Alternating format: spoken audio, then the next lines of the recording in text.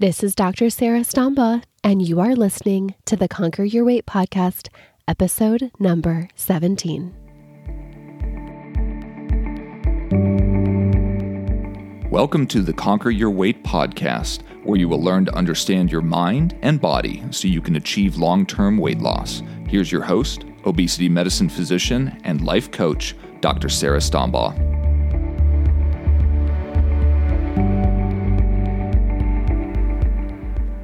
Hi, everyone. Thanks for joining me today. Today, we are going to talk about our beliefs around food. And we've talked about this a bit before in the context of the vacation podcast that I did, or when I told you about throwing away my birthday cake. But I think that this topic deserves its own dedicated episode because it's so important for why we are struggling to lose weight. And I want to share with you this funny memory because I'm sure you've had this experience that you have a memory that gets stuck in your mind and it's so distinct as if it happened yesterday. And I'm not talking about some traditionally big moment like your wedding day or your child being born, something that you would expect to remember. I'm talking about something totally random, some memory that stuck with you despite it really not being that big of a deal. And this one memory I have was back in college. I was volunteering at an event at the Omaha Zoo, and it was a summer camp for grade school age children. And there were a few of us college students who had volunteered to help corral the children. And to be honest, I'm not even sure how I got signed up for the event because I didn't otherwise volunteer at the zoo. And this was just a one-time thing. So it wasn't like ongoing or anything like that. But nonetheless, here I was at the event, and the zookeepers were telling children about different animals. And at one point, a zookeeper had a bunny rabbit out, and they were feeding it carrots and talking about all things rabbit related. And as the zookeeper was talking about food and feeding the rabbit, she made a comment how the rabbit couldn't eat too many carrots or it would get fat. And it struck me as such an odd thing to say. If the rabbit eats too many carrots, it'll get fat.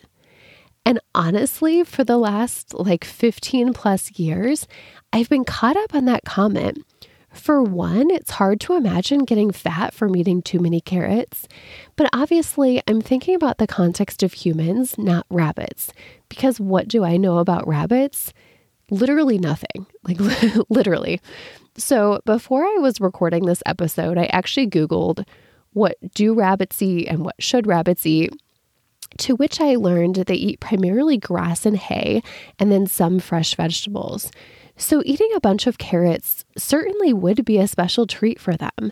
And carrots have a bit more sweetness or sugar content, of course, compared to grass or hay. And so why wouldn't a rabbit get fat if it sat around eating carrots all day long? It probably would. And the reality is, humans would probably also get fat if we ate too many carrots. Granted, it would take a lot more carrots, but root vegetables like carrots have a lot of sugar and you could certainly overdo it. So here I am, all of these years later, and I'm still thinking about what was likely an offhanded comment by the zookeeper, but I think there's a valuable lesson to be learned, which is that just because we traditionally think of a food as healthy, doesn't mean that you can't overdo it. Regardless of what you're eating, it's still possible to eat more than what you need. Of course, you can overeat a healthy food. I'm still not sure how that comment landed with these literally 8 and 9-year-old children. Saying that too many carrots will make a rabbit fat may imply that carrots aren't healthy or a good food choice. And I've been practicing medicine for 7 years now, and I've literally not once seen carrots make a child fat. But us adults are a different story. I've certainly seen adults overeating, quote, healthy foods. Which leads me to tell you a little bit more about our beliefs about foods. A belief, as you might remember, is a thought that we have over and over again. Oftentimes, these beliefs originate early in our lives. They might be things that our parents or our families taught us, and then over time, we might develop our own beliefs as well. A belief I commonly see with my patients is some variation of, yeah, but that's a healthy food. And they use that belief to excuse ignoring their hunger signals or overeating a particular food. And this belief has been propagated by a lot of people and by our diet culture. For example, there's a program that starts with a W and ends with a 8 Watchers, and they allow unlimited fruits and vegetables. 0 points for fruits and vegetables. But what? Why? I mean, sure, there are plenty of vegetables that are low calorie or very low calorie. Certainly no one ever got fat from eating too much iceberg lettuce. It's basically crunchy water. But it seems like a really broad allowance to just group all fruits and vegetables together in that freebie category. Just the other day, I was even struggling with this myself. I had bought and cut up a watermelon, and I sat down with like the large serving bowl of watermelon cubes, and I was honestly eating it pretty mindlessly because it was so good and it was so refreshing. And it's been like 90 something degrees every day, and I'm pregnant, and it just felt so great to eat it. And honestly, I'm not even sure how I found myself in that position, because it's a cardinal rule of mine to never eat directly from the container. If I'm going to eat something, I portion out the amount that I want, and I enjoy that. And I don't do it to be like unnecessarily restrictive or anything like that. I do it to be mindful, because if I finish the portion and I'm still actually hungry, I'll portion out a second amount. But I don't ever eat from the container or the serving dish, because as I'm sure you've done before, we've all had that experience of eating directly from the bag or the container, and all of a sudden you've eaten the whole thing, or at least way more than you intended to. But nonetheless, here I was eating watermelon directly from that huge serving bowl, and I ate, y'all, so much watermelon. Like, I don't even know how much, like a lot. And afterwards, I was physically uncomfortable because I ate that much watermelon. And I'm not going to beat myself up about it. I had this experience, and I'm going to allow myself to learn from it. And I hope that you can learn from it too. This is a perfect example of how we let beliefs like, this is a healthy food, get in the way. Sure, it might be better to overeat watermelon than potato chips, but the reality is it's not good to overeat anything. I simply didn't need that much watermelon. I ignored my rule of not eating directly from the serving bowl, and I ignored my hunger and my fullness signals, and I ate way too much. I would have been just as satisfied if I had an appropriate serving size. In fact, I probably would have been more satisfied because I wouldn't have been physically uncomfortable afterwards. Sometimes we categorize a food as healthy, which allows us to blatantly disregard the actual content of the food. The most common example of this is something like a salad at a restaurant, and we might take a huge portion of fried chicken and all sorts of vegetables and nuts and dried fruits and croutons and dressings, and we plop it onto a bed of lettuce, and now all of a sudden we think we're having a healthy meal. And then we allow this belief of this is a healthy food to keep us from paying attention to how much we've actually eaten or how hungry or full we actually are. Setting aside that example of, quote, this is a healthy food, I want you to brainstorm other beliefs you might have about food or eating. And honestly, take 5 or 10 minutes to do this. Sit down with a blank piece of paper or in front of an empty Word document and just start writing. What is it that you believe about food? Let me give you some examples, and then we'll walk through them. I shouldn't waste food. Finish your meal. There are starving children in Africa. They made this for me, or bought this for me, or brought this food just for me. You must finish your dessert, or you must finish your dinner before you can have dessert. Breakfast is the most important meal of the day. Chocolate fixes everything. You deserve a glass of wine at the end of a hard day. There's always room for ice cream. It's normal to overeat. This is a celebration.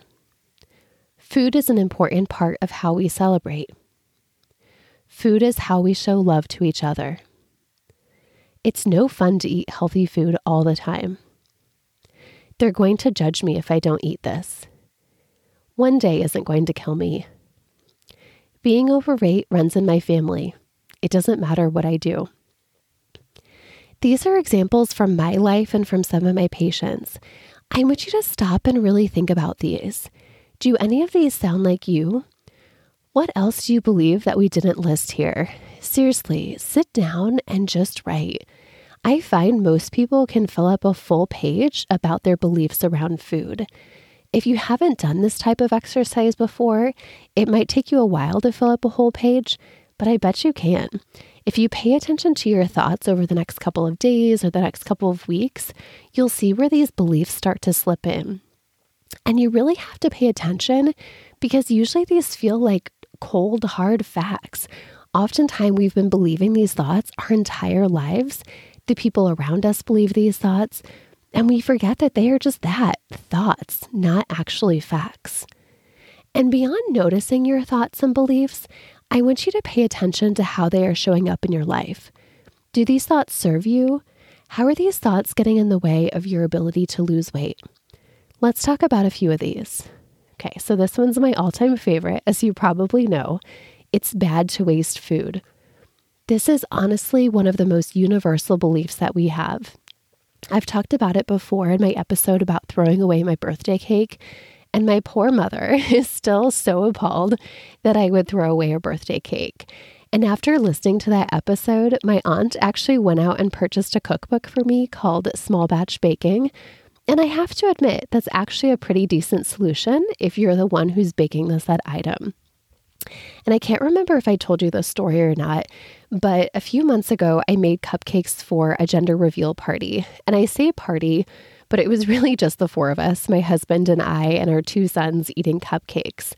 And I had bought a box of cake mix, like Betty Crocker cake mix, and it made 24 cupcakes. And we ate 4 cupcakes.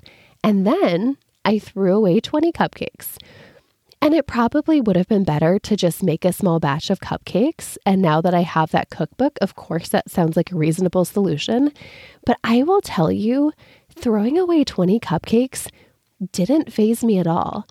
And I will tell you, my mom, my biggest podcast fan, is probably having a conniption right now as she hears me saying this. Hey, Mom. And my grandparents who lived through the Great Depression are literally rolling over in their graves right now. But it didn't. I could throw away 20 cupcakes because it's not in line with the food choices that I have for myself and my family. And it's taken me a lot of work to get to this place. I was raised with the same belief that you were. It's bad to waste food. Years ago, I would have eaten them even if I didn't need them. A year or two ago, I might have eaten a couple of extra and then I would have saved them and then they would have gone bad and then I would have thrown them away a week later, but I wouldn't feel quite as bad about it because now they were bad and stale. So of course I had to throw them away. But now when I have the choice of throwing away 20 cupcakes or eating 20 cupcakes we don't need, I'm going to throw them away. We're talking about literally $2 worth of Betty Crocker cupcakes. And I know, I can see your brain exploding. I could have given them to my neighbors, but they don't really need them. I could have given them to my nanny, but she's working on weight loss too. I could have frozen them just to eat them at another time when we didn't need them at that time either. But is it really fair to burden other people or my future self with those cupcakes? If I were faced with the exact same 20 extra cupcakes today, I would do the same thing. I would throw them away. And if your brain is freaking out right now, stop and ask why. The 20 cupcakes were already made. What was the best thing to do with them? Certainly next time I could use the small batch baking cookbook and I could make a smaller batch. But I'll tell you right now, even if I made 6 cupcakes, I would have thrown away 2. Or imagine another situation where you're not in control of the baking. Maybe you've had a party and you have too many leftovers. Your friend sent you home with leftovers. Imagine a situation where you found yourself with food that you don't need. How do you want to handle that situation? Especially when those foods don't serve your nutritional goals for yourself and your weight loss plan. Ultimately, you can still keep the belief it's bad to waste food. I still have this belief in a lot of circumstances, and I use that to help me plan my meals and buy the appropriate amount of groceries for the week. If you're someone who loves to over-prepare food for an event, maybe it means that you prepare 1 or 2 less dishes, or you might prepare foods that are going to meet your nutritional goals so that eating the leftovers doesn't turn into an existential crisis of, do I waste this food or do I blow off my food plan?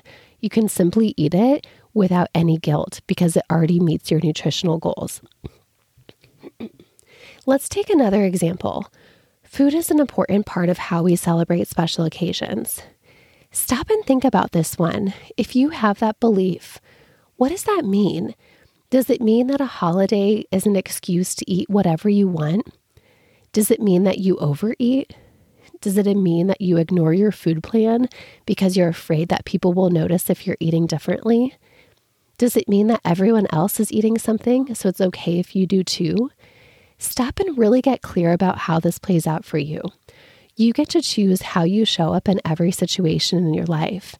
If you want to ignore your food plan and overeat and you feel great about the decision, great, please do that. My goal for you is not to restrict yourself or to feel miserable. My goal for you is to feel 100% empowered to be in charge of the situation and make decisions that serve your needs. Because what my patients usually tell me is that they went to an event, they ate foods that they didn't serve them, they overate, and then they felt terrible about themselves afterwards. What celebration is that if you're beating yourself up after the event? Instead, is it possible for you to show up to the family holiday meal and choose foods that serve your body and your goals for yourself? Even if there's an entire spread of foods that aren't on your food plan, are there some foods that are on your food plan? If your favorite bread rolls are on the menu, can you have 1 instead of having 3? If someone offers you food that you actually don't even want, can you say, no, thank you, or I've been well served? Think through the last time you were in a situation like this. What did you actually do? What do you wish you would have done differently? Play out the situation in your mind. Go to your next celebration with a game plan and stick to that game plan. All right, one final thought example for today. One day is not going to kill me. Nope, you're right. It's absolutely not. One bite is not going to kill you. One sip is not going to kill you. One meal is not going to kill you. One day isn't going to kill you. The problem is when we start using this thought process over and over again, and not in a loving or forgiving way, but as an excuse to actually ignore our plans for ourselves. We eat one thing off our meal plans and we let it totally derail our entire day or our entire week. We're always planning to start our diet next Monday. If you ate something you weren't planning to or something that wasn't on your food plan, don't bury your head in the sand. Look at it head on. How would you handle that situation next time? When we stop and look at our beliefs, it can be one of the most powerful tools to see why we're making the decisions that we do. And then to stop and question those beliefs. Bring some curiosity. Are your beliefs serving you? And if they're not, that's where you know you have work to do. If I can support you with this work in any way, please reach out to me via my website at www.sarahstombamd.com. That's SarahStombaughMD.com. Thank you so much for joining me today.